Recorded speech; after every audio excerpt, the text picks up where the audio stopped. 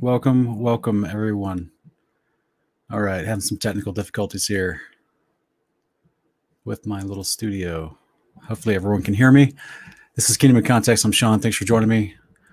Tonight, we've got some fun announcements. And also, I just wanted to take a moment to I answer questions all the time. We get questions in various forms. Sometimes people send them, through different social media. Sometimes they send them through our Patreon account. Sometimes they just send them through the literal PO box to send us in the mail. And as I've said many times in the past couple of years, if I can't get to every single question, I do apologize because I get more than I can physically answer. Because as you're going to see tonight with the type of questions I get, if people that start to watch our channel, they realize that we cover basic style questions pretty quickly. So when people start to realize sometimes we give rather answers, or we attempt to answer in-depth questions, well, the in-depth questions start rolling in. So there's many times when you're doing apologetics, the questions that you get are intended to stump you because they're questions other people have heard. They're questions that the average person cannot answer, not because someone's greater than anyone else or anything like that, but it's just if sometimes you have to be good at breaking down the question as much as you do having the knowledge to answer the question, because the mind of a confused unbeliever will ask you a question that is filled with wrong definitions of words, wrong assumptions of ideas built into their question, and sometimes with plain shenanigans, with trickery, with dishonesty. Not all the time, but sometimes when you're dealing with very antagonistic atheists, they're asking a question that completely maligns the scriptures. It has nothing to do with anything of the context of scripture. It just is intended to make you look bad. The whole thing is worded in a specific way to try to make a believer look bad. So sometimes we get these really complicated questions that come in, and we do our best to answer them. Tonight, I'm going to answer one of them for you live. I'd already answered this young lady. She's one of our patrons on Patreon. Already answered her previously, but then it was still a mulling in my head, and I was like, oh, I forgot this one thing, and then there's this other thing, and then I went and I looked something up, and I was like, oh man, I forgot about that. I researched a little further, and I realized that there was more to the answer that I could give her, because she was dealing with someone that was trying to actively sway people away from the faith. And so I thought, man, this is turning into its own little lesson, like its own little dig into the scriptures on this topic. So why not just do a video on it if I can? So guys, if you haven't already signed up for our Patreon, that's how you can support us. This is how we do as much content as we do at this point. We're not quite to the point where I can go full time doing this, but help us get there. If you love what we do, if you want to see us do more of it, Patreon is an easy way for us. It's just there's any amount that you want to put into the little thing that you want to give every month, it just deducts automatically. It's a support for us for what we do and all the content we put out, and we try to get to as many of your questions as we can. But as far as one of our levels of Patreon is our fellowship level and our creativity level, but it basically, like, people will suggest videos to me all the time, right? Can you do a video on this, or can you do a video on that? Well, I already have my own little plan, if you will, of how I do videos and how I'm going to address certain topics over time. Believe it or not, I actually strategize what I do here because I know that if I build certain things upon each other, then I have a playlist that I can go back and I can share that easily. People can find it easily. They can learn one step at a time and not be confused, right? They can come to a conclusion rationally and understandably and have lots of scriptural references. That's my goal as a teacher. I try to, be thorough and make sure I'm stacking the information properly so people can digest it and doesn't create even more confusion. So a lot of people will ask me through Patreon, they'll say, hey, can you do a video? Sometimes I have done videos because of people's requests. And that's probably the more likely place, whether you're doing personal support or through Patreon, that's probably the more likely place that I'm going to take those requests, because those requests basically interrupt my normal flow of scheduling, if you will. So to make a whole separate video on a separate topic that you're curious about. But I have done it from time to time. I'm going to be doing it tonight. So I want to thank you for joining me. We got quite a lot of people in the live chat already. Hi, Rose Bell. Good to see you. Matt Pollard, Trip 2776, Andrea Coughlin, Jeff Walsh, Gerald Nguyen, Gerald Nawin. I'm sorry. No, I apologize, Gerald. I can't say your last name. You have to maybe phonetically spell it out for me in the chat and help me out. Elias is back. Welcome, brother. John French, Ricky, Carla Marburg, Ricky Brené, Betwixt the Waters, Shannon Mackey. Welcome, everybody. Quite a few people in the chat already. Thanks for joining me tonight. Jubion Kenobi's back. Arc Builder CCMC. Welcome, brothers. Kathy Campbell. West Blaze Music is here. Guys, look, we're going to be doing a new show. West Blaze and I are going to be doing a new show on his channel. I know some of you saw the video I put up a couple days ago kind of announcing that's going to be coming around April. Okay, that's what we're shooting for our first episode. We're doing some pre-filming. We're getting our game plan together as far as what topics we're addressing, but it's going to be a biblical cosmology show, and we're excited. It's called Uncommon Ground, and that's going to be on West Blaze Music's channel. So you got to go over there and check that out. Okay, guys, that is. Let me actually put this on screen real quick. Give me 1 second.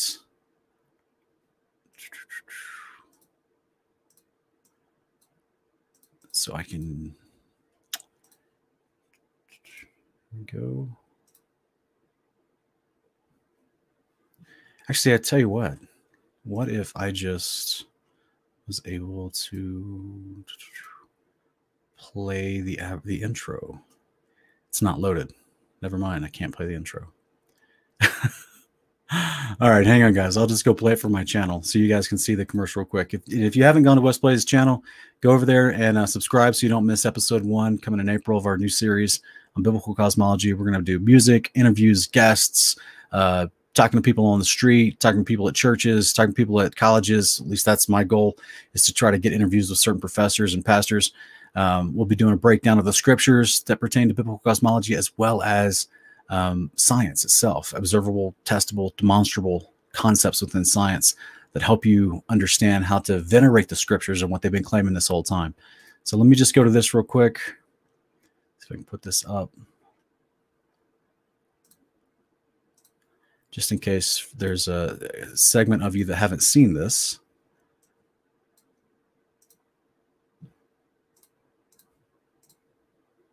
All right, we'll play the little commercial real quick for everybody.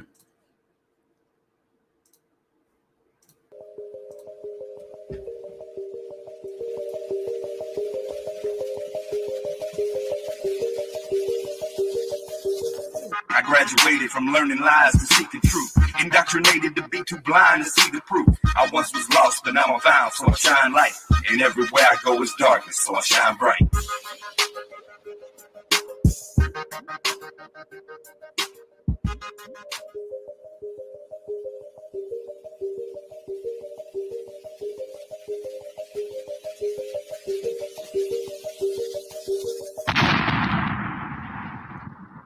Yeah, go subscribe, guys. That way you don't miss episode 1.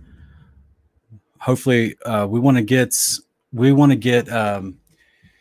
by the end of April, we hope to see his channel at 3,000 subscribers. I mean, there's enough of us watching over here, and if you guys want to go see us do this show together over there, that's where we want to go have this show.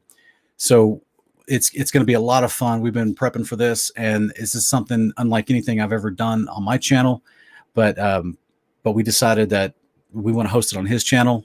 We're going to help him grow a little bit, and let's go run up his subs if you can. Go subscribe tonight if you're watching this. Get ready for episode 1 when we launch that pretty soon. It's going to be exciting. I'm excited about it. It's going to be fun. All right, guys. Also, what else? What else did I want to share with you guys tonight? Let me see here.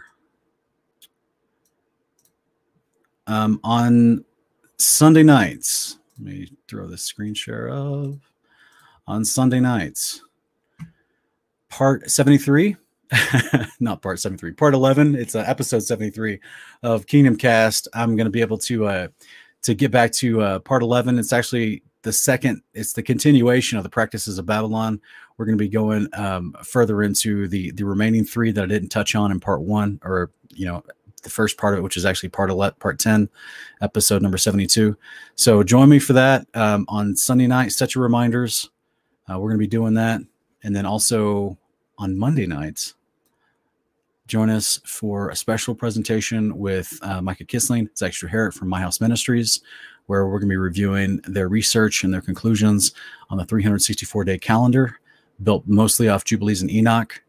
So at least that's to my understanding. If I'm wrong, they're going to let me know, because I actually haven't seen their full investigation as far as how they've been investigating the calendar over the last few years. So we get to do that. Join us for that, guys. Saturday and Sunday nights, fun stuff. Make sure you hit the reminders. Click the thumbs up. That way you're notified as well for the reminders when it lets you know those days. So hopefully you guys will enjoy that. And tonight we're going to be reviewing and discussing this very unique question that was posed to me. One second, guys. Let me get this all set up. All right. Oh, sorry. This is just the page, my Patreon page. If you guys have never been there, go check it out. Choose what level of support you want to do. If you like what we're doing, it's how you keep us going. And we're actually going to be addressing a question that I got in from Patreon, which is from Sarah. I'm not going to mention her last name, of course, but she says, "Hi, Sean. Can you help me with the law in Deuteronomy 21:15-17 and the seeming contradictions with Abraham's sons? My friend who used to be Torah observant is now trying to lead all of our friends astray by using this point. I've already tried to explain it from my understanding that God's promised Abraham and Sarah override their disobedience to have a child through Hagar. I also tried to explain the priesthood is tied to the birthright, but where can I find this in Scripture? Thank you so much." Well, Sarah, this is a great question. If you're watching tonight, as you know, I already answered you with 3 bullet points. I'm going to touch on those 3 bullet points tonight, as well as expound on some of those things with lots and lots of Scripture. When I answered you a few days ago, I was actually juggling Lighthouse stuff and other videos and things. I just didn't have a lot of time. So I wanted to. Yesterday, I decided there was some things I left out of the answer. I needed to get back to you, and I forgot to correct something within your question about the priesthood connected to the birthright. It's actually connected to the blessing. I'm going to explain that tonight as well. And so when I answered you back, I used the word birthright, and I should have used the word blessing. So we're going to look at both Genesis and Jubilees. We're going to look at a whole bunch of different scriptures, and we're going to break down this question and with great depth tonight, because there's a lot to it that I think could really help us all better understand how the patriarchs before Moses' day were actively using the law of God, the instructions for living, his Torah. They were actively following it with great diligence. This is what Abraham is commended for in Genesis 26:5. And that commendation that the father is speaking in that verse is actually to his son Isaac, to tell him, hey, your father kept my commandments faithfully, ordinances, judgments, and statutes faithfully, and I want you to as well. And so Isaac did, right? Same thing with Jacob. Jacob faithfully, over and above Esau, Jacob faithfully kept the commandments of the father. And this is why at Mount Sinai and beyond, in the books of Exodus through Deuteronomy, there's so often that phrase used that this is the covenant that I made with your forefathers, Abraham, Isaac, and Jacob. Well, the terms of that covenant are the commandments. There is no other definition by which the word covenant in the scriptures comes about. It's the terms of the covenant. The only thing that makes it an enacted covenant is the idea that there are men who are willing, and they raise their hand in Exodus 19, so everything you say we'll do. They willingly step into this agreement to say, all right, we're going to practice the father's behavior.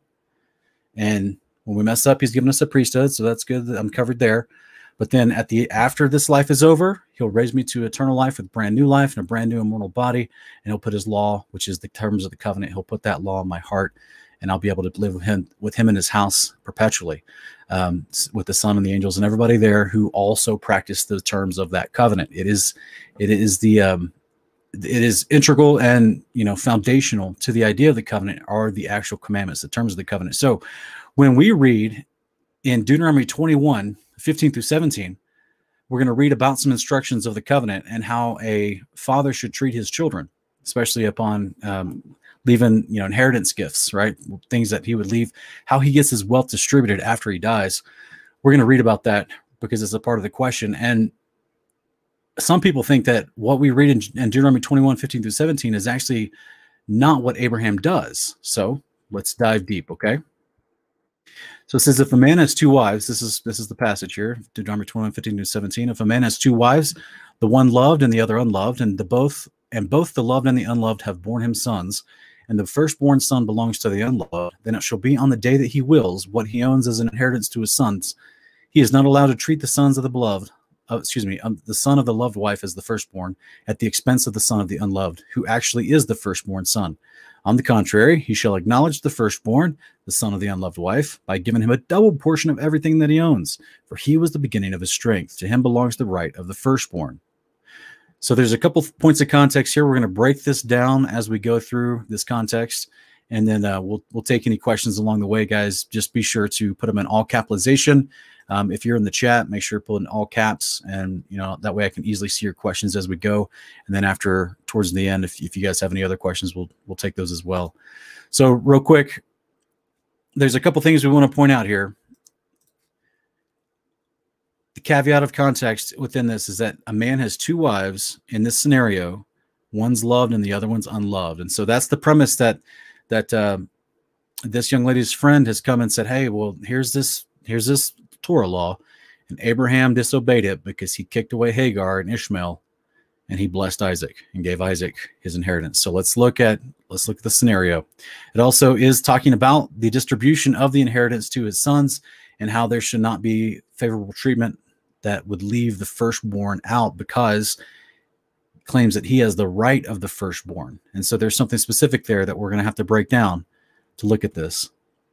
And as I do this, guys, I just want to share something that I've been working on. It's actually been something in my head for about 3 years. And you're going to see me reference some of these slides tonight because I want to get your opinion.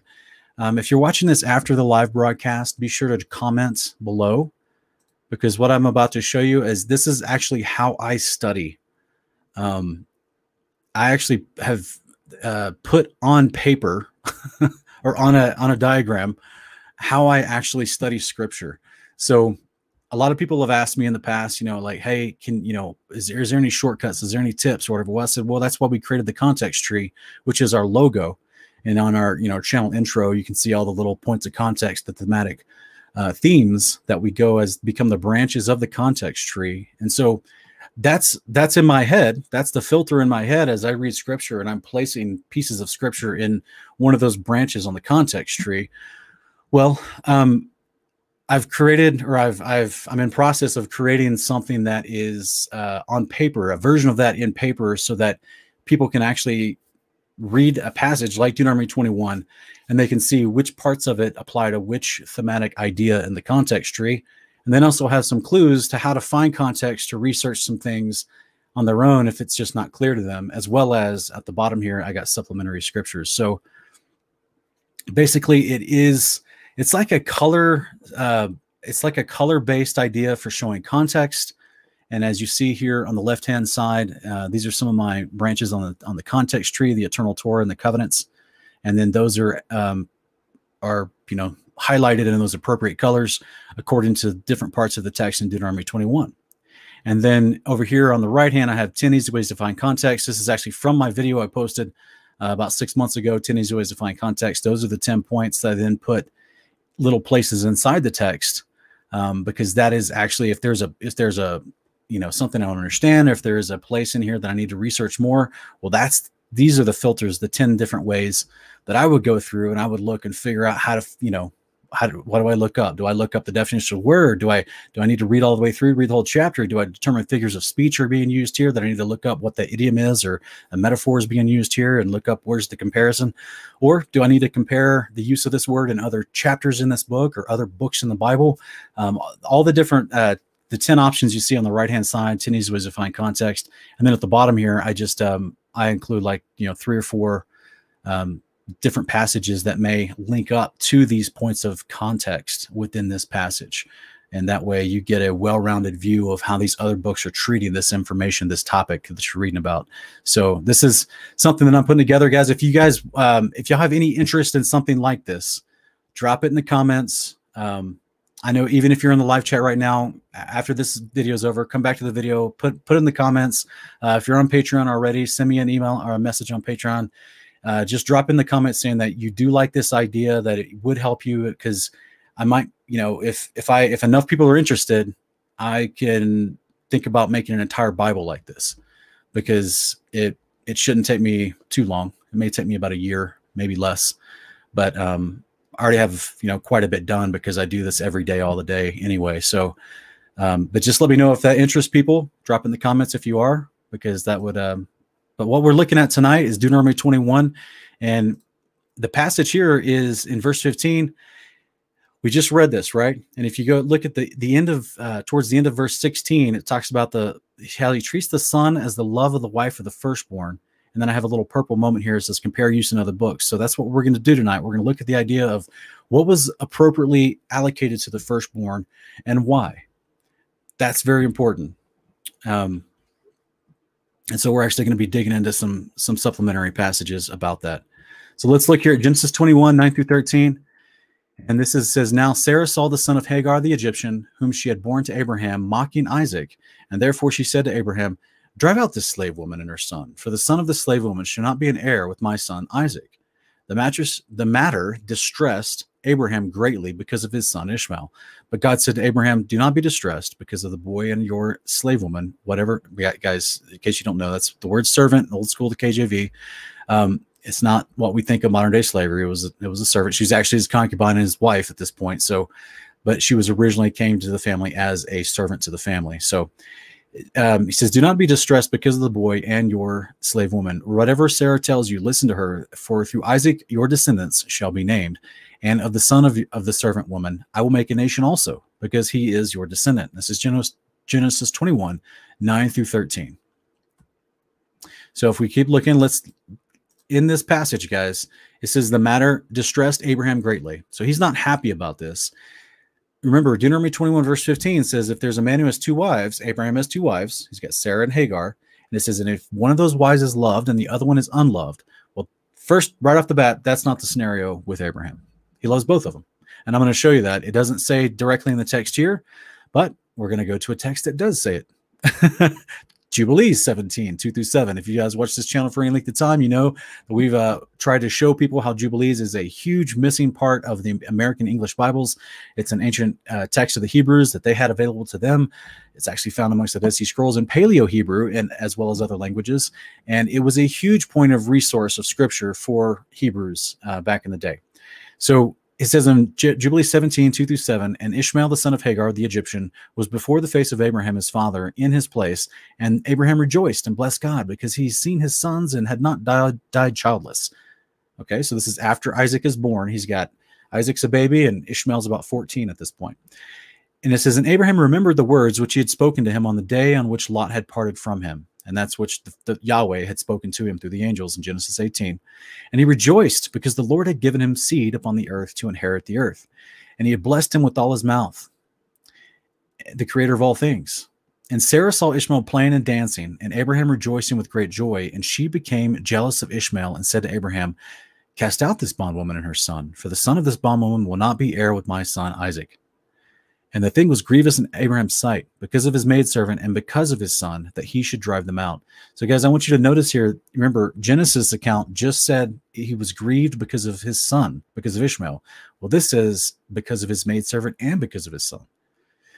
So from my understanding with Abraham's interactions with his initial wife, Sarah, and then his concubine wife, which had been Hagar, he loved them both.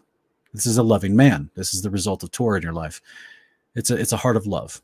And so he loved them both. It wasn't one that he didn't, intend to favor one against the other. And in fact, he didn't even intend to marry Hagar initially. He never asked to marry Hagar. That was Sarah's request. We're going to read about that in just a minute. And God said to Abraham, let it not be grievous in your sight because of the child, because of the bondwoman, and all that Sarah has said to you, hearken to her words and do them. For in Isaac shall your name and seed be called. We're also going to cover the seed idea tonight, guys. But as for the son of this bondwoman, I will make him a great nation because he is of your seed. Jubilees 17, 2 through 7. So I just want to point out here, we get some extra information here. Jubilees says it's not just because of Ishmael, but also because of Hagar that he was distressed. So he did not view her in an unloving way. He viewed her with care. So again, this is actually how I study scripture. For anyone that's interested, it's a contextual study guide of scripture, and I try to put it on paper for you just to show the covenants are involved here in verses 2 and 3 of Jubilee 17. The covenants are involved, and so you can you can go in here and you can, I look and I say, okay, well, at what point did he part from him? You know, and so I go, okay, I need to compare the use of this idea in other chapters. So I can go to Genesis and Jubilees and I can see, oh, there's the story of Lot parting from Abraham and going to live down in the 5 plains of Sodom and Gomorrah area, or excuse me, around the 5 cities of Sodom and Gomorrah. And so that's, then I know, okay, it's a Genesis 18 through 19 reference. And then also I can see he rejoiced because the Lord gave him seed. And there's my little purple indicator to show me that, okay, I can compare that with other books as far as how is this seed concept being spoken about. So you can see in both regards, both Genesis and Jubilees talk about this idea. And so in Jubilees 22:12 through 13, we see this idea of the seed being spoken about and expressed again and again and expounded upon, even to the point where it says, be strong in the presence. Let me put this a little bigger. It says, be strong in the presence of men and exercise authority over all the seed of Seth. Then your ways and the ways of your sons will be justified, so that they shall become a holy nation. That's a set apart nation that does Torah. That's the definition of that term. May the Most High God give you all the blessings wherewith he blessed me and wherewith he blessed Noah and Adam. Now it's taken this covenant and this idea of the seed all the way back to Adam. So we're going to find out what this seed is here in a few minutes. May they rest on the sacred head of your seed from generation to generation forever. So therefore, now I know that this idea of the seed and passing it on goes all the way back to Adam. This is the promise that the angels of Yahweh brought to Abraham and Sarah in Genesis 17 and 18 to announce Isaac's going to be born. They come back when he's born. Then they announce that he's going to be your seed up on the earth. Well, before that happened, between Genesis 13 and Genesis 17, Sarah tried to take matters into her own hands. And this is where she decided to coax her husband Abraham to take Hagar, the servant, as a second wife and impregnate her. And that's where Ishmael came from. So now you got problems.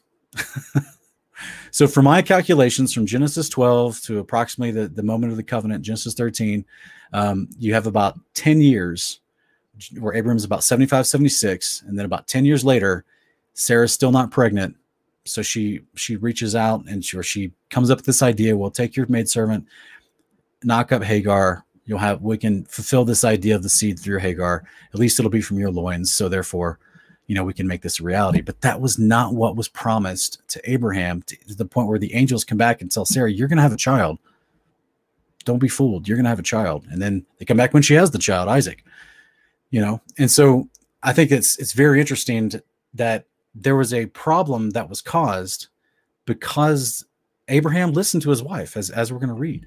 So this problem was caused not just because of Sarah's lack of faith, but also Abraham's.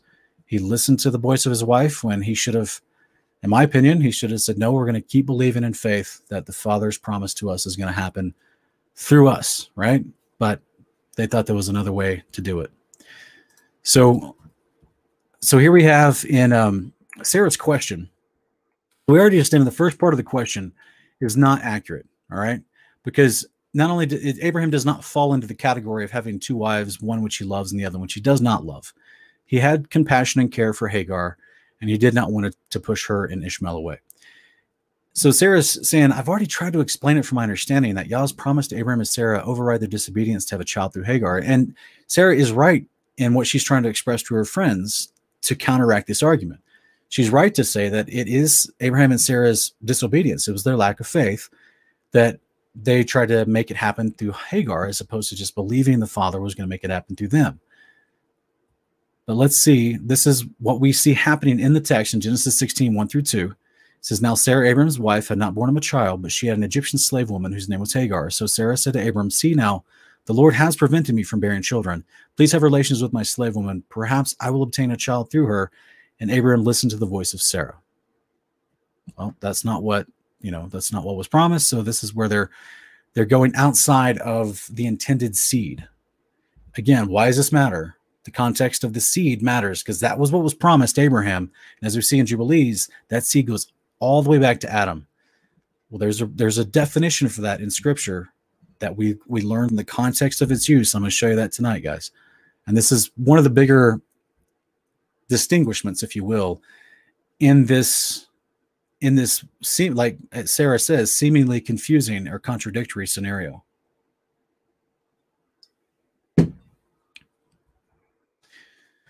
we have in her question, she says, I also try to explain the priesthood is tied to the birthright. And technically, Sarah, that should be the blessing. I apologize for missing that.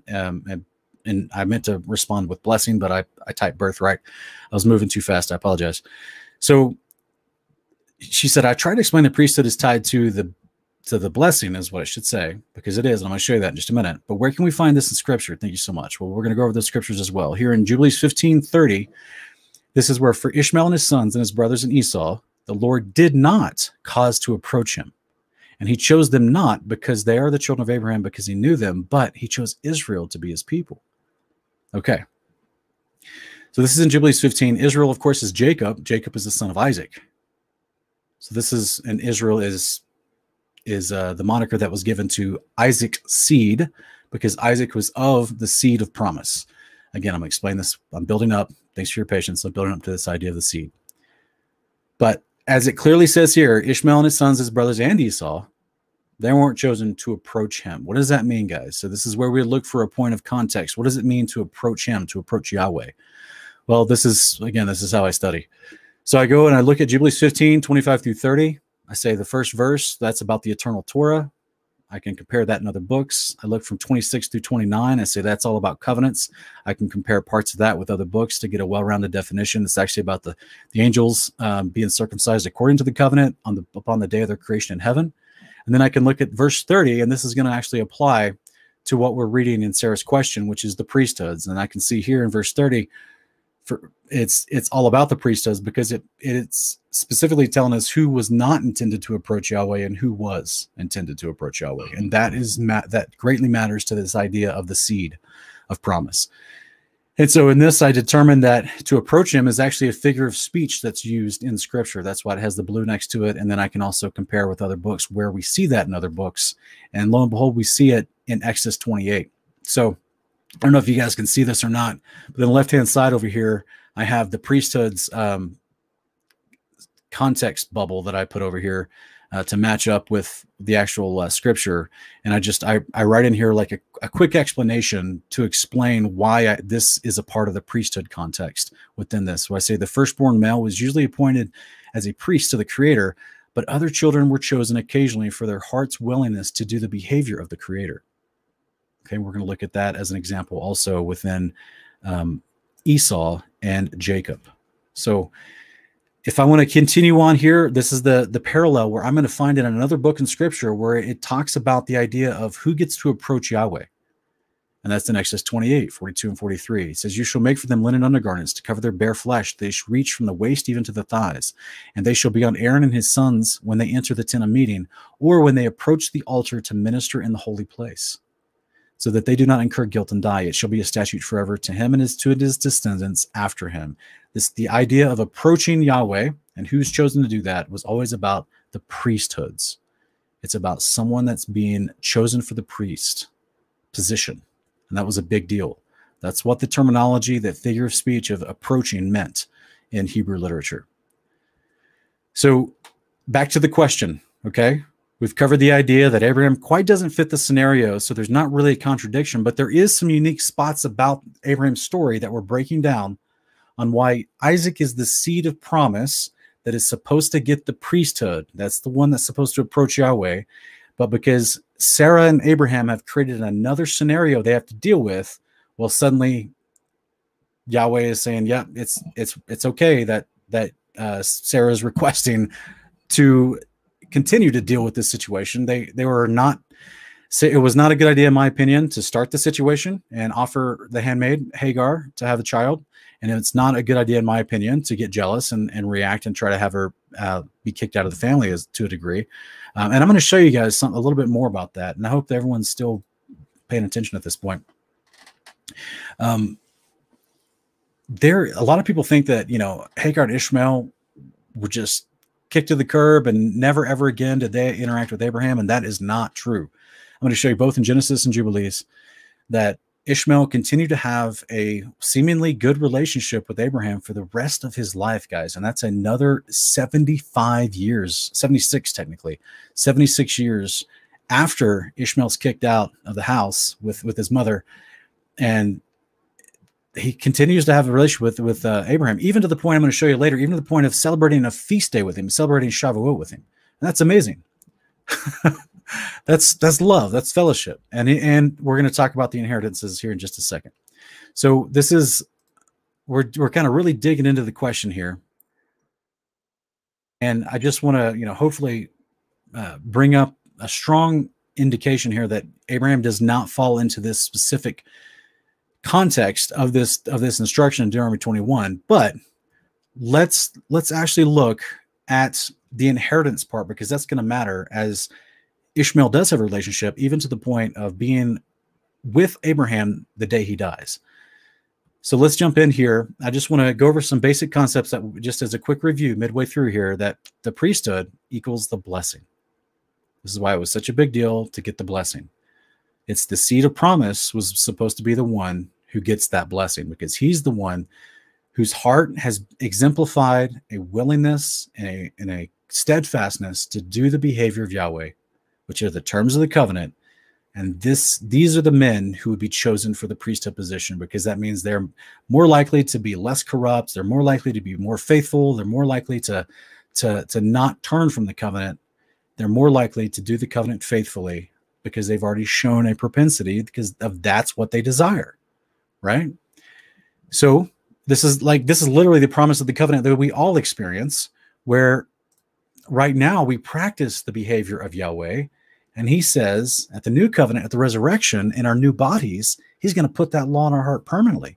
We're going to get to fulfill perfectly what we're practicing and sometimes failing now. It's the reward of the covenant. We practice what we want to do perfectly, and he's going to enable us to do it perfectly at the resurrection. So that's why the priesthood will be chosen from men whom exemplified what's called a circumcised heart. Okay. Jubilees 19, 16 through 19. And Abraham saw the deeds of Esau, and he knew that in Jacob should his name and seed be called. The deeds of Esau matters. Esau was not showing that he wanted the blessing to become part of the priesthood. Abraham and Isaac were part of a priesthood. I've talked about this in other videos, and I've even tried to share with people that the whole purpose of the genealogies in Genesis 5 and Genesis 11 is to show us a succession of priesthoods and how they're being passed on, which is why it culminates at the end of Genesis 11 with Abraham, because he was a priest. He was faithful to minister that priesthood over his family, and he did so.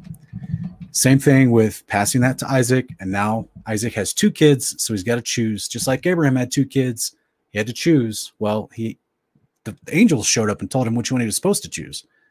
So therefore, now he has a extra part of the scenario he's got to deal with Ishmael, because he's not the one that was chosen from heaven. He was never intended. I mean, don't get me wrong. Father knew he was going to be born, but he was not intended to get the priesthood. So now he's having to deal with him like another son, but not the son that would get the priesthood, and specifically not the one for the claim of the birthright as well. So this is usually the firstborn would get the birthright, and if it was a priestly family, they would show propensity for the law, they would get the priesthood too. And we see that in some occasions, but not in all.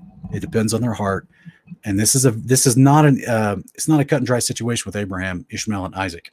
There's a little stickiness there, right? Because Ishmael's the firstborn, he should get the birthright, which means the eldership. I'm going to review that in just a minute. He also should get the priesthood, but that's not what was appointed for him. That was Abraham and Sarah injecting an extra person in the scenario that was not a part of the scenario that God told him would happen.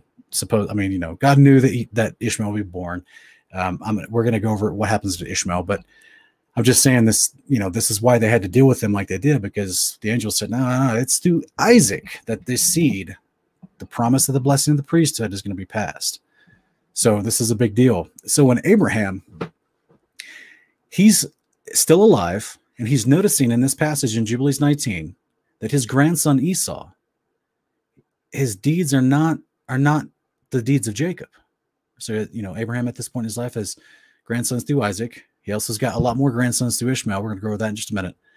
But his grandsons through Isaac is Esau and Jacob, and he's looking and saying he saw the deeds of Esau, but he knew that in Jacob should his name and his seed be called. And he called Rebekah and gave commandment regarding Jacob, for he knew that she too loved Jacob more than Esau. And he said to her, my daughter, watch over my son Jacob, for he shall be in my stead on the earth, and for a blessing in the midst of the children of men, for the glory of the whole seed of Shem. So now we're getting a little understanding here of what I've been trying to, express for more than a year and a half on this channel about this passing on of the priesthood in Genesis. And Jubilees makes it very clear. Genesis is pretty vague. You gotta do some inductive reasoning with Genesis, but Jubilees makes it super clear. So this is why Shem is such a big deal, because remember, Shem was off the boat. He was the priest that took over from Noah, and then he was alive for 500 years after the flood. So they would have had lots of interaction and encountering all the patriarchs between Shem and Abraham, knowing that this guy was, a righteous man who was a part of this anointed priesthood that was important. And so he says, for I know that the Lord will choose him to be a people for possession unto himself. Well, that applies to a priesthood, guys. Above all peoples that are upon the face of the earth. And behold, Isaac my son loves Esau more than Jacob, but I see that you truly love Jacob. So this is why when he says he's going to be on my stead on the earth, talking about Jacob, well, don't get me wrong. Isaac is in this mix too. But at this point, Abraham's still alive. Isaac hasn't truly got it passed on to him yet, because Abraham's still alive. So Abraham's still the elder in this point. So this is, Abraham's going to die soon here in Jubilees 22. And then Isaac, who had the priesthood for a while until he passes, and then Jacob would pick it up after that. But he's just seeing down the road. So again, this is just another little example of how I would go through Jubilees 19, 12 through 25. And I would try to show people, again, if you're watching at this point in the video, now that you've seen, I think I've shown you these little study guide things that I use a few times now. So if you think that I should make something like this for, the whole Bible, I can do that. Just let me know. I just need to know if people will be interested in it. So put it in the comments if it's something that you would like to see, if that you would like to have one. Just put it in the comments if you're interested, both in the video that you're watching after this, or on our socials, or in our Patreon, or wherever you communicate with me. Put it in the comments that yes, this is worth me venturing and going and creating an entire Bible that's color coded like this to show you different points of thematic context, as well as which verses line up, and then of course ways to find context within these passages. So in Jubilees 19, 12 through 24, it's all about the priesthood, as you can see on screen here. All about the priesthood. And that's where I try to put in the top left. It may be hard to see on StreamYard right now, but I try to put in the top left that the term seed is used of men. This is under the priesthood bubble to explain why this purple passage is highlighted as the priesthood. The term seed is used of men of faith who are appointed to be the priesthood and are taught writings. That's what we see here in verse 13. It says, and Jacob was a smooth and upright man. Esau was fierce, a man of the field and hairy. Jacob dwelt in tents, and the youth grew, and Jacob learned to write. But Esau did not learn, for he was a man of the field. So you're going to see this also in, I think it's Jubilees chapter 8, and also chapter 12, that it talks about those who are learning writings. And that's the indicator that they're being prepared for the priesthood. And of course, down below in verse 25, you've got two different unique concepts, because you've got the creation and the New Jerusalem in the same verse as a point of context, because the New Jerusalem's coming down through the creation itself, as Matthew 24:29 says. But let's look at the purple real quick for a little bit, guys. Let's look at the idea here of what is this idea of the seed, and how is it connected directly to the priesthood? We already went over Jubilees 15:30, but this is going to give us even more in-depth breakdown. It says in verse 12, in the 6th week, in the 2nd year thereof, Rebekah bare to Isaac 2 sons, Jacob and Esau. Jacob was smooth and upright man. Esau was fierce, a man of the field and hairy. And Jacob dwelt in tents. And the youths grew, and Jacob learned to write, but Esau did not learn. For he was a man of the field and a hunter, and he learned war. And all his deeds were fierce. And Abraham loved Jacob, but Isaac loved Esau. So we're seeing a difference between grandfather Abraham and his son Isaac, and how the two grandsons are viewed. Abraham loves Jacob. He's a man who's training for the priesthood. And Isaac, he's actually favoring Esau, the strong one, the mighty warrior, the hunter. So there's a difference here. So this is why in verse 16 it says Abraham pulls Rebekah aside to say, watch over Jacob, make sure he gets this seed. He's the seed. He's the one that my stead will pass on to. My seed, my priesthood position is going to pass down from Isaac to Jacob, not to Esau. So in verse 16, it says, Abraham saw the deeds of Esau. He knew that in Jacob should his name and seed be called. And he called Rebekah and gave commandment regarding Jacob, for he knew that she too loved Jacob more than Esau. And he said unto her, my daughter, watch over my son Jacob, for he shall be in my stead on the earth, and for a blessing in the midst of the children of men, and for the glory of the whole seed of Shem. For I know that the Lord will choose him to be a people for possession unto himself, above all the peoples that are upon the face of the earth. And behold, Isaac my son loves Esau more than Jacob, but I see that you truly love Jacob. And still further to your kindness to him, and let your eyes be upon him in love, for he shall be a blessing unto us on the earth from henceforth unto all generations of the earth. Let your hands be strong, let your heart rejoice in your son Jacob, for I have loved him far beyond all my sons. I'm going to go over how many sons he actually has and grandsons here in just a little bit. He shall be blessed forever, and his seed shall fill the whole earth. If a man can number the sand of the earth, his seed also shall be numbered. And all the blessings wherewith the Lord has blessed me, and my seed shall belong to Jacob and his seed always. And in his seed shall my name be blessed. And that word is that word name, not just the word Abraham, but that word name where he says, in his seed, in the seed of Jacob shall my name be blessed. That's the word authority. I've said this so many times in a lot of videos. So what in verse 24, what Abraham's saying is, in Jacob's priesthood shall my authority, the authority of the priesthood that Abraham is currently sitting in. He says, in Jacob's priesthood shall my authority be blessed, and the authority of my fathers, Shem, Noah, Enoch, Mahalalel, Enos, Seth, and Adam. This authority stretched all the way back to Adam. It's being passed on through the priesthood. So when we see the idea of the birthright, usually goes to the elder of the family or the leader of the family, but it's not always chosen for the blessing of the priesthood. Many of you might be asking, wait a minute, but I thought you just said that the priesthood got the authority as well. Most of the times. Again, it really depends on the situation. Most of the time it did. But remember, the sons of Jacob, he had 12 sons, right? Reuben, he did some stuff. He didn't get the eldership. Judah got the position of rulership over the other brothers, but Levi got the priesthood. So third-born Levi gets the priesthood. Fourth-born Judah gets the rulership. Very interesting. Which would be more of an eldership, a leadership, a birthright idea. See what I'm saying? So that the terms, I'm trying to give some context, understanding how the terms should, in a general sense, how the terms are used, but then in specific scenarios, we see that according to people's behaviors, those terms are divided up. Depends on what's happening. So let's look at Jubilees 24, 2-7. And it says, in the first year of the 4th week, a famine began in the land, besides the first famine, which had been in the days of Abraham. And Jacob sowed lentil pottage. And Esau came from the field hungry. And he said to Jacob his brother, give me of this red pottage. And Jacob said to him, sell to me your birthright, and I'll give you this bread, and also some of this lentil pottage. And Esau said in his heart, I shall die. Of what profit to me is this birthright? And he said to Jacob, I give it to you. And Jacob said, swear to me this day. And he swore to him. And Jacob gave his brother Esau bread and pottage, and he ate till he was satisfied.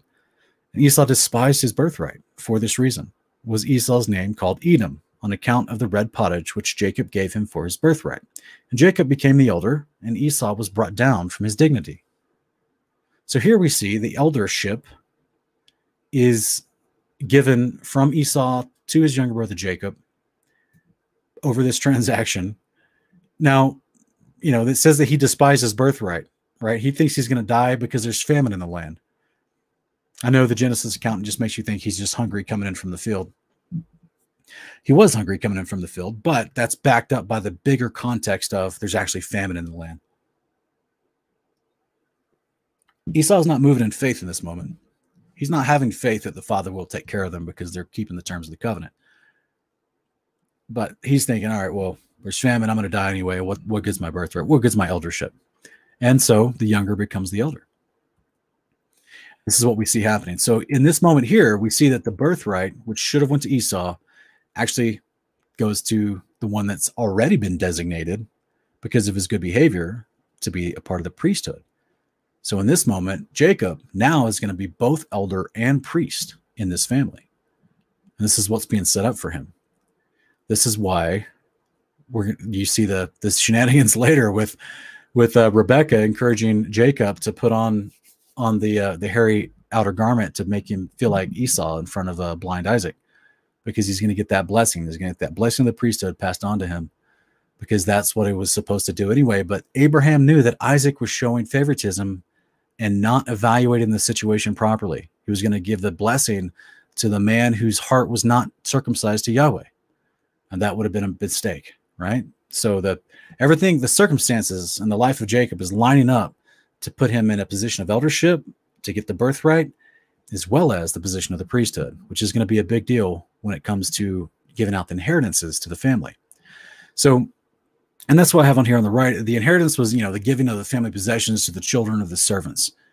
And in Abraham's case, he over and abundantly goes through the instructions of Torah more than Torah even says. He does more than it's even listed in Deuteronomy 21 to ensure that the one who has the birthright is going to actually get a double portion, and the other children are not left without either. So we're going to go over that real quick. Jubilee chapter 20, 1-3. It says, in the 42nd Jubilee, in the first year of the 7th week, Abraham called Ishmael and his 12 sons, and Isaac and his 2 sons, and the 6 sons of Keturah and their sons. Guys, let's do some math here. Abraham called Ishmael and his 12 sons. So Abraham is still having it's still in communication with Ishmael. And by the time that Ishmael has 12 sons, so that's 13 people. And then he called Isaac and his 2 sons, that's Esau and Jacob. Well, that's 15 people. And then the 6 sons of Keturah, his second wife, after Sarah died. Well, that's a lot more, right? 21?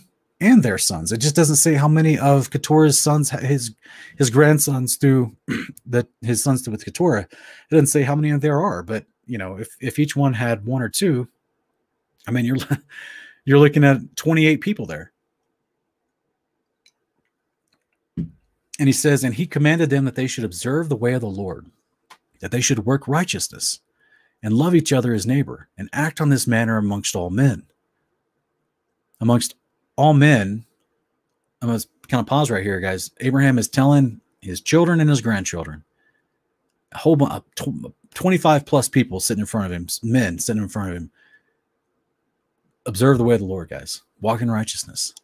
Do what's right. Do the behavior of the terms of the covenant. Do this.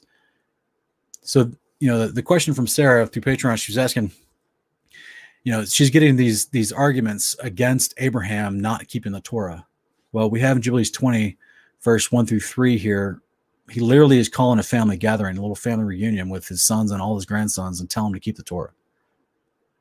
That they should all walk so with regard to them as to do judgment and righteousness on the earth, and that they should circumcise their sons according to the covenant, just like we read back in Jubilees 15.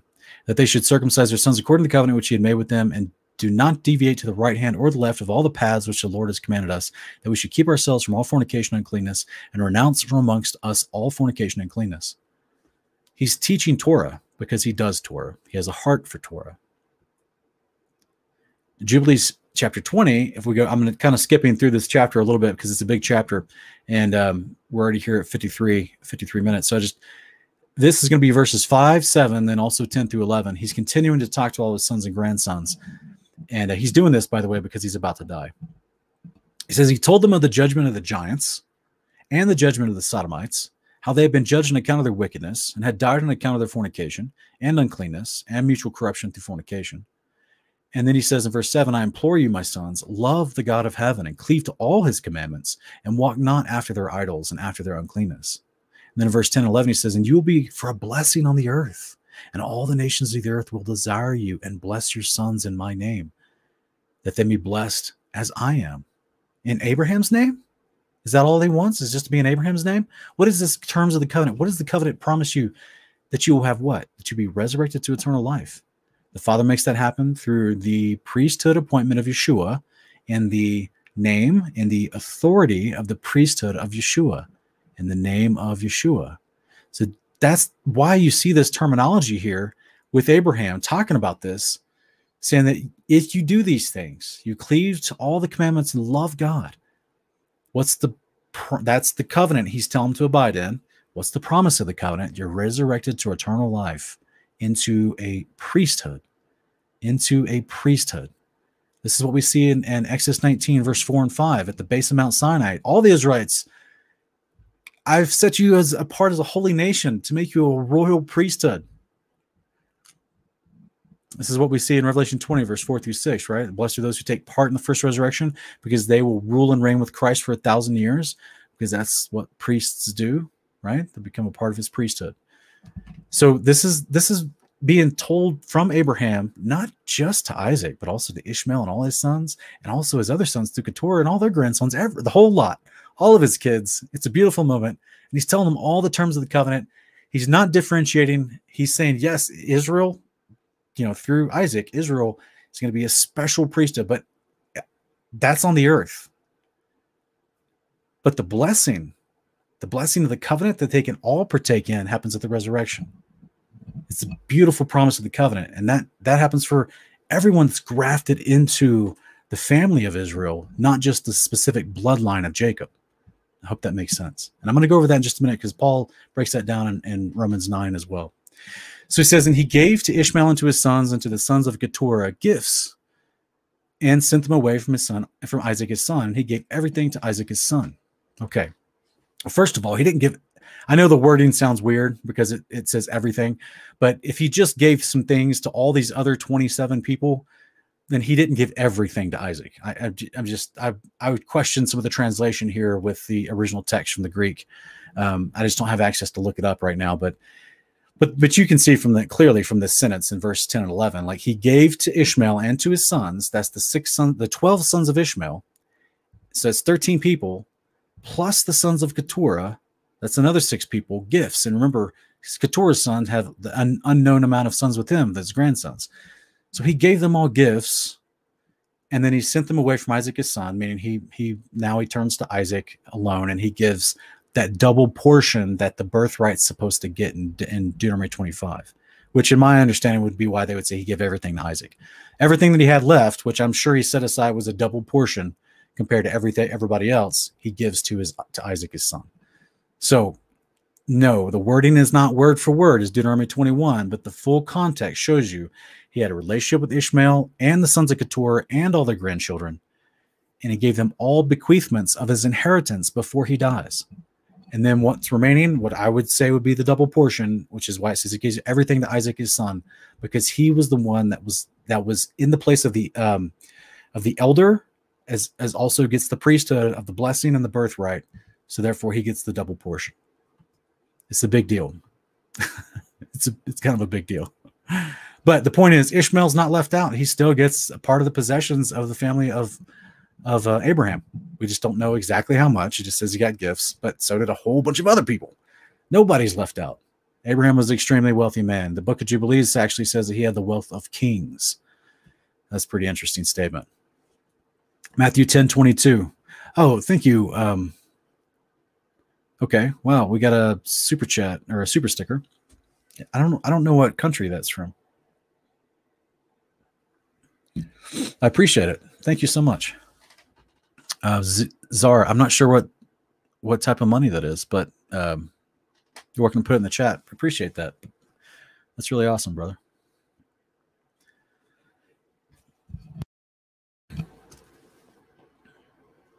Yeah, thanks, Scott. I'm just doing my best. It's kind of a, like I said, it's not a black and white but we're going to keep going through some of this stuff. Yeah, Carl, exactly. He tells them don't deviate to the right or to the left of all the paths that Yahweh's got you on, because he knows, there's temptation out there. He knows that they were living in Canaan at this time. So all around them are the Amorites, the Canaanites, the Perizzites, the Hittites, all the people practicing, pagan occult ways. So there's a lot going on there. All right. So here in Matthew 10:22, this is, remember what we just read here about the name that Abraham is talking about. Look at this language that Abraham is talking. He sounds just like Yeshua. Why? Because this is the way a priest would talk. He says, and you'll be blessed on the earth. All the nations of the earth will desire you. Well, a righteous priest, other people desire them. They want to come to them for knowledge of the Torah, like Malachi 2:4-8 talks about, because they're the mouthpiece of the Father. They're supposed to teach the people the Torah, and they come to them for righteous judgment. So yeah, that's people desire an audience with a righteous priest because, you know, he's got a good heart, he's full of love, and he actually can express the ways of the Father and even decide disputes among it. And he says, and bless your sons in my name, and the authority of the priesthood given to Abraham, that they may be blessed as I am. That's beautiful. And give to Ishmael. He sent him away. But this is what he's saying. He's saying in my name. And this is what we see Yeshua talking about. His disciples will be hated because of the name that Yeshua's promised. Before Yeshua showed up on the scene through the womb of Mary, he was promised to become a high priest. He was promised to become into the priesthood of Melchizedek to minister before the fathers, Psalm 110, 1-4. So that, for most people, especially for the disciples, they would have known that Yeshua is going to be stepping into this priesthood role at some point. But how is this going to happen? Because he's not of the family of Levi. Well, he's not promised to be in the Levitical priesthood, which is of that descendancy. He was promised to be in a priesthood that would, you didn't have to be a child of Levi. You could have been anybody with a faithful heart, the Melchizedek priesthood, which would have been the type of priesthood that Abraham was in. So this is why I say Matthew 10:22, Yeshua warns his disciples, you'll be hated by everyone because of my name, my authority, and my priesthood. Why? Because the priesthood judges. This is what Jesus is given. All judgment is given to the Son. John 5, I think it's verse 38. No one wants, the enemy doesn't want to be judged. They don't want to have to stand before Yeshua. So of course they're going to hate Yeshua and his disciples. Anyone that's practicing his behavior, anyone that supports Yeshua, they're going to hate him because they know that they're supporting the judge that's going to judge them and condemn them to eternal death because their deeds are wicked. Right? Was it John 3, 16 or 17 that, the light came into the world, but the world, you know, didn't accept the light because their deeds were dark and full of wickedness. So Hebrews 3:6, we have the same idea that Christ is faithful as the Son over God's house. What is God's house? It's his tabernacle. It's his temple. He is the faithful high priest that's been the Son of God, who's also taken this highest priest role, right? So he has the birthright and the blessing, and he's going to be put over God's house as the high priest of the Melchizedek order. Revelation 22, 1-4 says, he showed me a pure river of water of life, clear as crystal, proceeding out of the throne of God and the Lamb. And guys, I tell you what, until a couple of weeks ago, we did the Torah portion, and I found in Ezekiel 43 in the Septuagint, the 2 mercy seats, little verses like this never stuck out to me until then. To where I knew that the Father and the Son were in the New Jerusalem, but specifically where it talks about the throne of God and of the Lamb, well, that would be perfectly fitting if there's 2 mercy seats, just like Ezekiel 43 said. It's just amazing. So it's in the midst of the street of it. This is inside the New Jerusalem.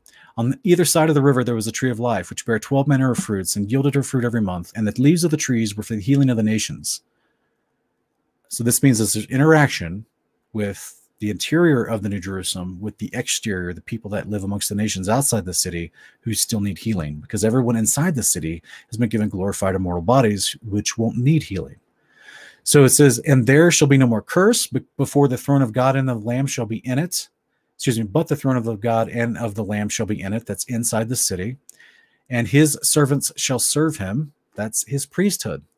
That's what Exodus 28:1. It's the ministers who serve before Yahweh. They approach him. That's the priesthood. It's beautiful. And it says, they shall see his face and his name shall be in their foreheads. His authority shall be in their foreheads. And I personally believe he's not going to literally tattoo, you know, Yahweh or Yeshua or anything like that on our forehead. It's the actual crown plate that you put on the actual turban of the priesthood, just like Aaron had. I believe that's what it means about his, because remember it had holy to the Lord, to Yahweh on Aaron's crown, on his priesthood plate. So I think that's what's going to be on all those are the resurrected men of the first resurrection that step into this priesthood with Yeshua. That way we have his authority, his name on our priesthood, which is literally our crown will be up on our head covering as a part of our priesthood. When we step out to do, you know, to interact with the nations living outside the city, and we have to do any form of judgment or priestly duties before them to receive the sacrifices they're bringing for first fruits or for Sukkot or for, you know, Passover or whatever. So that's where we're getting this idea that Abraham is telling all his grandsons, be blessed in my name, that you'll have this, you know, that this is why he can speak like that, because this is how Yeshua speaks, because it's how a priest speaks. This is the figures of speech.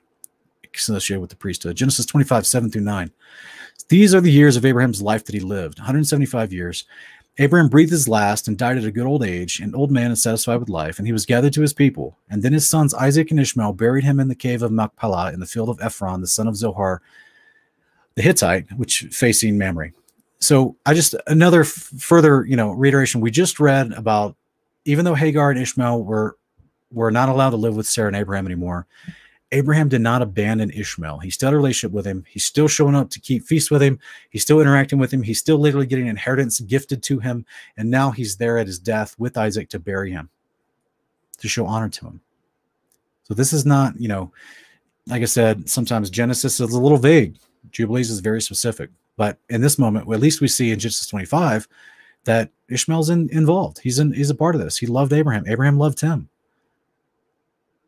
There was special circumstances with Isaac to get the birthright, to get the blessing and the priesthood, because that was the promised seed that was coming through from Abraham to Isaac to Jacob.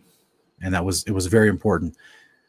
Jubilees 22, 1-4. And it came to pass in the first week in the 44th Jubilee, in the second year, that is, the year in which Abraham died, that Isaac and Ishmael came from the well of oath to celebrate the Feast of Weeks, that is, the feast of the first fruits of the harvest, to Abraham, their father. And Abraham rejoiced because his 2 sons had come. I don't know why that just makes me laugh. It's so interesting. For Isaac had many possessions in Beersheba, and Isaac was wont to go and see his possessions and to return to his father. And in those days Ishmael came to see his father, and they both came together. And Isaac offered a sacrifice for a burnt offering and presented it on the altar of his father, which he had made in Hebron. And he offered a thank offering and made a feast of joy before Ishmael his brother. Guys, Abraham is dying within 24 hours of this. Isaac is taking over the priesthood. And he's literally offering a sacrifice on the altar of his father. You guys see how that works? Now, in my understanding, Isaac's already been groomed for the priesthood. He's actually already a priest over his family, but he still is in reverence to the elder, his father Abraham, who hasn't quite died yet. But I think it's the day he's dying, he's doing a first fruit celebration on the altar of Abraham, or an altar that Abraham had made, which I think is fascinating. And they're having a feast of joy with Ishmael, his brother. And Rebekah made new cakes from the new grain and gave them to Jacob, her son, to take them to Abraham, his father, for the first fruits thereof, and he might eat and bless the creator of all things before he died. That's before Abraham died. So this is just a beautiful moment, just trying to reiterate the idea that Hagar was not unloved. Ishmael was not unloved. There was a battle within Sarah in order for her to, she was barren for a long time in her life, to the point where she was 99 years old, right? And that will play with a woman's mind. That will play with a man's mind. Abraham consented to Sarah's plan, right? So they had a moment of lacking in faith. They brought this Ishmael guy into the scenario, but he was not mistreated. Hagar was not mistreated. Ishmael was still in relationship with Abraham, to the point of even receiving inheritances from him. So here is a little short breakdown of all the possessions of Abraham given to all of his children. And Isaac and his 2 sons got some stuff. Ishmael and his 12 sons got stuff. 6 sons of Keturah plus their sons got stuff. He was a righteous man, guys. He gave out of his possessions, he divided them up according to the birthright first. That's the one that gets the double portion of everything that he owns. And then everybody else would get stuff as well. They just don't get as much as the one who has the birthright. In the unique scenario of the story of Isaac, Isaac retained the birthright. Abraham 100% keeps Torah and gives to Isaac appropriately according to the covenant, and then gives to everybody else appropriately according to the covenant. And the father blessed him so much that he had enough to give to all those children and grandchildren, which is amazing. That is amazing. I wish I could mimic Jesse Lee Peterson. That's amazing. It's beautiful, guys. Abraham was a righteous man, completely righteous. So thank you guys for, again, that was one of the questions that came in through Patreon. If you guys haven't already visited our Patreon, you're welcome to go check it out. If you want to support us, you want to help us get to a point where we can do this full time. That's one of the ways that it's going to happen. Everyone that has already supported us through Patreon, also through PayPal, or just writing us personal letters and sending support through PO Box, we love you. We appreciate you. it's been a huge blessing to us to allow us to create the type of content we have at the frequency we have so far. But we would like to get to a place where we can do this full time. So we need your help. You know, you're the ones that make it happen and make it a reality. So if you're enjoying it, consider it. Go visit us on Patreon. Also, we are, don't forget that we're doing a new series in April on West Plays Music Channel. So please go check out that channel. Sunday night, I'm going to be picking up part 11 of my Investigating Babylon series on Kingdom Cast. So if you haven't subscribed to Kingdom Cast, that's my secondary channel. Go subscribe to that. And then also on Monday night, we'll be doing a special calendar episode with My House Ministries. So be sure to check that out as well, guys. I think I saw a question in the chat earlier. I'm going to go try to find it. Because if you ask a question much earlier, my chat doesn't refresh all the way to the beginning of the broadcast. We're at like an hour and 10 minutes right now. So just copy paste it and ask it again. And so I can see it in the newer chat.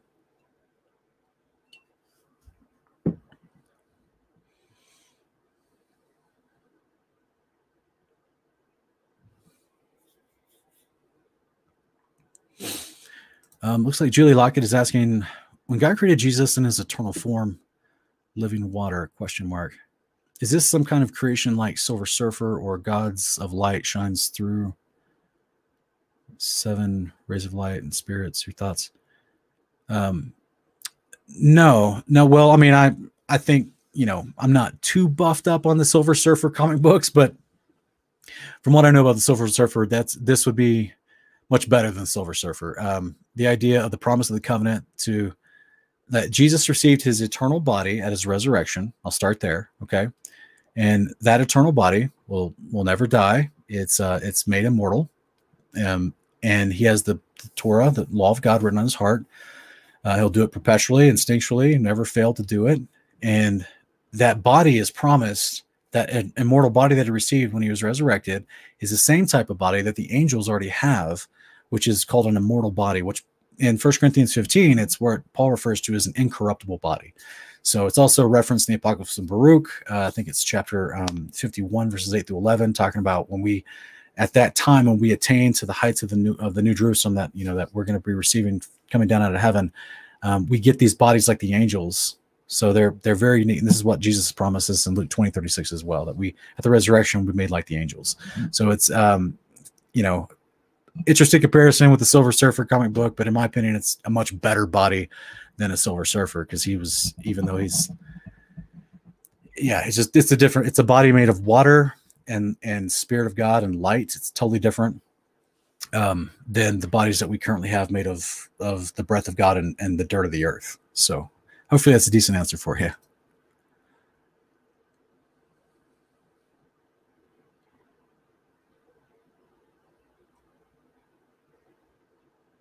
Okay, guys.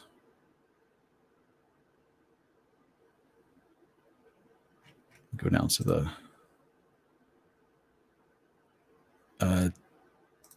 Timothy Bates. That's what we're going to talk about on Monday night. So we're talking about Monday night. Yeah, I'm not gonna. I'll leave that to Monday night. We'll be taking questions then too. So join us on Monday. We'll talk about the calendars, okay, and their history.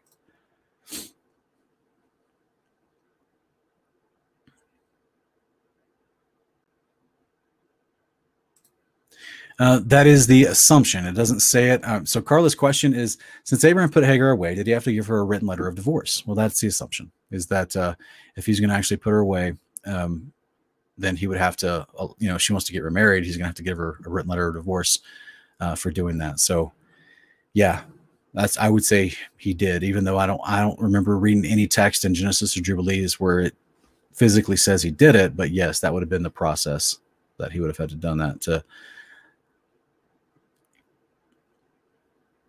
Okay, let me see here.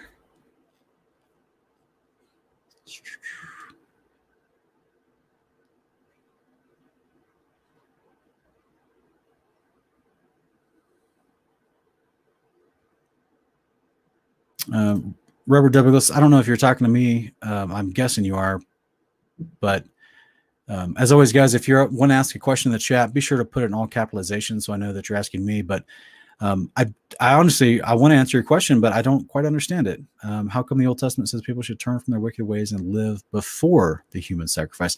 I'm not sure what you mean about human sacrifice. Yahweh doesn't accept human sacrifice on his altar. And so, yeah, I'm not exactly sure how you're tying repentance into that. So, yeah, you're welcome to reword your question. I'll be glad to address it.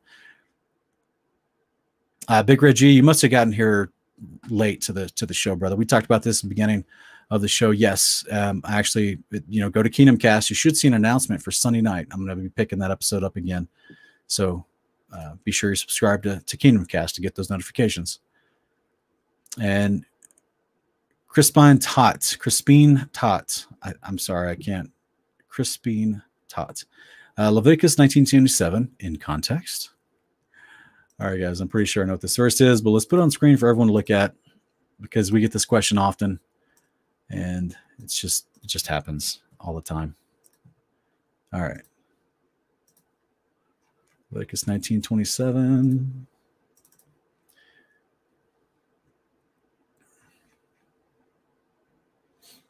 Okay, let's put this on screen. It is what so many people, unfortunately, misunderstand about the Torah. So they look at me and they're like, Sean, wait, did he just mention that word Torah and he doesn't have a beard? How dare he? For Leviticus 19:27, you shall not round the corners of your heads, neither shall you mar the corners of your beard. Well, guys, this is not talking about shaving. This is a specific practice that was being done amongst the nations outside of Israel, amongst the pagan nations, that they did in honor to one of their Canaanite gods called Oratal. It's literally it's in conjunction with the very next verse, which is cutting of the flesh, which is what we see the priest of Baal doing in Leviticus and 1 Kings 18 and 19. So the whole concept was Leviticus chapters 18, 19, and 20 is a long list of practices of like that the nations around in the land of Canaan, they were doing these practices, and this is why Yahweh systematically going through all these behaviors and saying, do not do these. These are the nations that the around you practice. This is their behaviors. Do not do these behaviors, right? Because he's trying to teach them the Torah. So this is one of them that's being listed off here in the bulk of those 3 chapters. Leviticus 19 is do not round the corners of your heads. What does that mean? I think people, do you not cut my hair? What does that mean?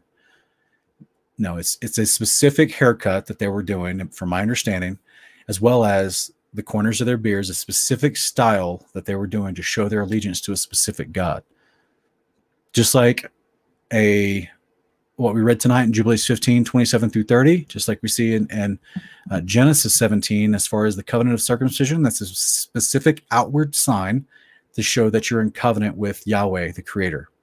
Well, the pagan gods had their own versions of an outward sign that they would do to show that they had allegiance to their false god that they worshipped. So Yahweh, being the one true God, he's asked us for a few things. An outward sign, one of them on the body, is circumcision. That does not grow back like your hair or your beard would. But this was a practice of pagan allegiance to a pagan god, basically. So this is not, there's no command in the scriptures that says you have to grow a beard. There's millions, actually almost 1 billion people that can't grow a beard on this planet. And then there's no specific instruction in scripture that says you cannot shave your beard or your hair or anything like that. So guys, yeah, this is a common thing that a lot of Torah teachers take wildly out of context. So hopefully that's a decent answer for you, brother. All right, Sean M is asking, did you ever read that Hagar was renamed Keturah during her days back in Egypt? Yeah, I've not read that. I've never seen a verse that would imply that. So I would personally disagree that that's the case. So I don't think that I don't see any evidence for that. But if you've got a scripture somewhere, you're welcome to do that. If it's legitimate, I'll take a look. But it's an interesting question.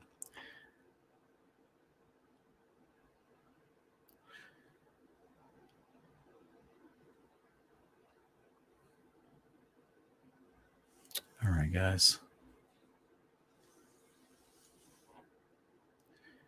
David SC, a concubine is a wife. Yeah, we actually talked about this on Kingdom Portions, my wife and I, like a year and a half ago, we were going through Genesis, and we were actually trying to show all the places where a concubine is mentioned, and it's like synonymous with a wife. So it's definitely, it seems to be a term, even though if you try to look the term up in the concordance, it doesn't really give you a definition, but it seems to be a term that is associated definitely for a wife, but it would not be the first wife. It would be a second wife or a third wife. Any wife beyond the first one would in some places she's called a concubine, other places she's called a wife, but essentially it seems to be like a designator to let you know she's not the first wife, but she is a wife. So yeah, hopefully that's a decent answer for you.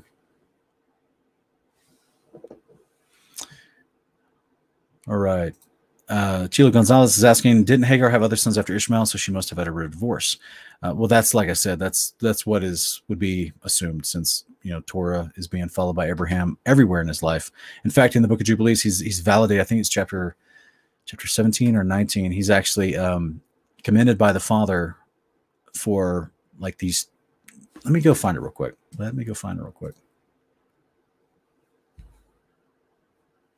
it on screen for us to look at together. Okay, here it is, guys. So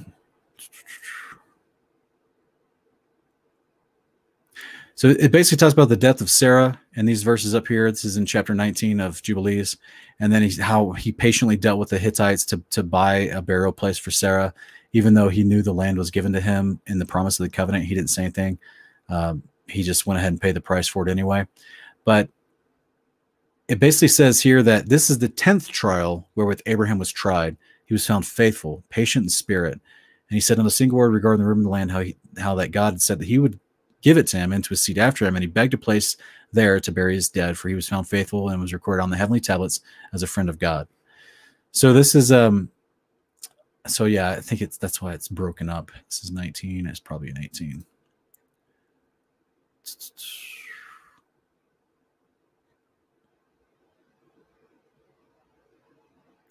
Or I'm wrong. It is in 17. Yeah. So here it is.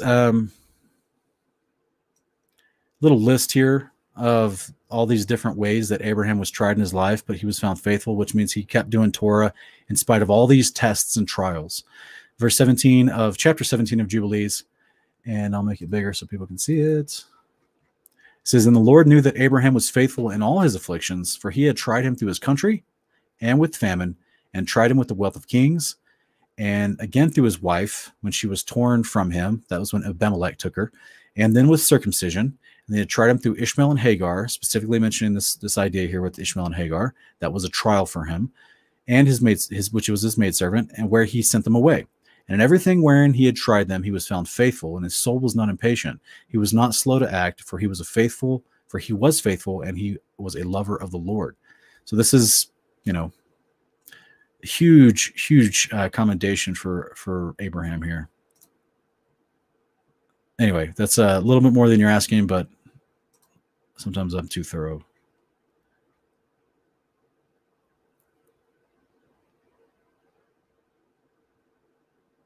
All right, guys, I don't see any other questions. Oh, wait.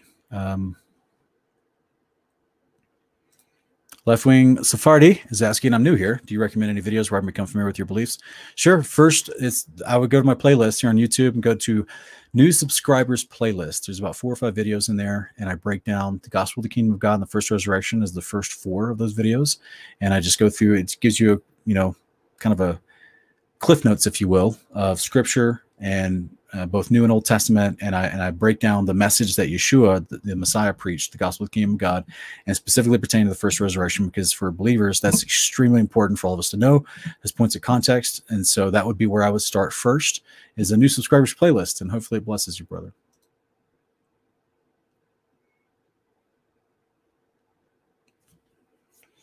Big Red G, unfortunately, there's a lot of Muslim teachings that are wildly different from Scripture. I mean, they even think that Jesus wasn't truly killed, that they put an imposter up there on the cross instead of Jesus. So, yeah, there's a whole bunch of legends from Islam that they teach and pass around that are not anywhere consistent with Scripture. So they, again, if it's if it's a false religion, that's par for the course. They don't want Scripture to be true, so they're going to pass around false information. All right, guys, I appreciate everybody. I'm going to turn off for tonight. This has been a lot of fun. And yeah, let me know in the comments, because you know, I've been kicking the idea around. This is actually why I started the channel, from like a conversation with my wife. She was saying, like, we keep running these same questions over and over, same types of questions. And I was like, yeah, I know. I deal with it all the time. It's the questions about the covenants, about the first resurrection. People don't understand the gospel of the kingdom. People don't understand the biblical creation model, how creation is described in scripture. And so how all that works together with your promised resurrection into the New Jerusalem. And, you know, these huge component pieces that go into it. They mix in Trinitarian ideals, and then this Trinitarian oneness doctrine among certain Torah crowds. And so they need to understand the differentiation between the Son and the Father, and the ideas of the garden and how that's different from the New Jerusalem. But literally, the Garden of Eden becomes the New Jerusalem when it comes back, and how, you know, all these different things in our context tree. And I was like, well, you know, that's where she and I came together, and we created the context tree with the little branches and everything. And that's all right. I was like, well, I'll start making a channel, and then we'll have all the videos will have to do with these topics. And that way we can help people understand the overarching contexts, plural, thematic themes of context layered all throughout the Bible, that the Bible just repeats over and over and over. That if people understood these ideas, then they would ask a lot less questions. They would be able to read the Bible and gain comprehension quickly, right? That's why our tagline, context creates comprehension. That was my goal, is like, how can I help people learn the Bible better, even on their own, when they can't ask me a question online. So that's why we tried to do that. And then soon after we started the channel, I was like, man, I should just go through the Bible and just start like color coding and highlighting all the different passages according to the context tree. And then people could see it better. I wouldn't have to make as many videos. So they could see it easier, and they could read it on their own. I was like, yeah, but how do I do that? You know? So I think I figured out a way that I've been, you know, kind of using these ideas. This is the evolution, if you will. Don't take that word the wrong way, but this is where this idea has grown into in my practical daily practice, as far as when I'm preparing to talk about scripture and break it down to the viewing audience. How do I do that? How do I make it clear and concise? What points do I decide to address that I think are sticking points in a particular passage that people are always misunderstanding, either the definition of the word or the context of how that word's being used in the passage. So this is how I approach these things, and I, you know, start putting it on paper, and it turns into this little thing I showed you tonight, the context study guide companion. So if that's something that you want me to do, and you think that you would want one of them, you got to let me know. If you guys think what, you know, this is obviously to people that have been watching me for a while, been following our channel, and that support us. If you guys, because obviously if you're in Patreon, you're going to get, if you've been supporting us, whether through any means, through Patreon or any of that, if you guys have been supporting us, I definitely help make sure you guys got one first. But it's like, it just would take time. I mean, it would take quite a bit of time, 6 to 9 months minimum, to go through the whole Bible. I would also want to include Jubilees and Enoch as well, and as far as including those in, as you saw me, I already do with Jubilees. That's how I break down Jubilees. So I would do that for the fullness of Jubilees and Enoch and all the books in the 66 canon, and probably a couple others like Esdras and Baruch and the Maccabees and things like that. So yeah, just let me know if you're interested in that. Put in the comments. Again, guys, make sure to comment this video, give it a thumbs up if you liked it, share it with people on social media if you thought it blessed you. Really appreciate you. And we hope to see you guys here on Sunday night. All right. Or go see you on Kingdom Cast, my other channel, on Sunday night.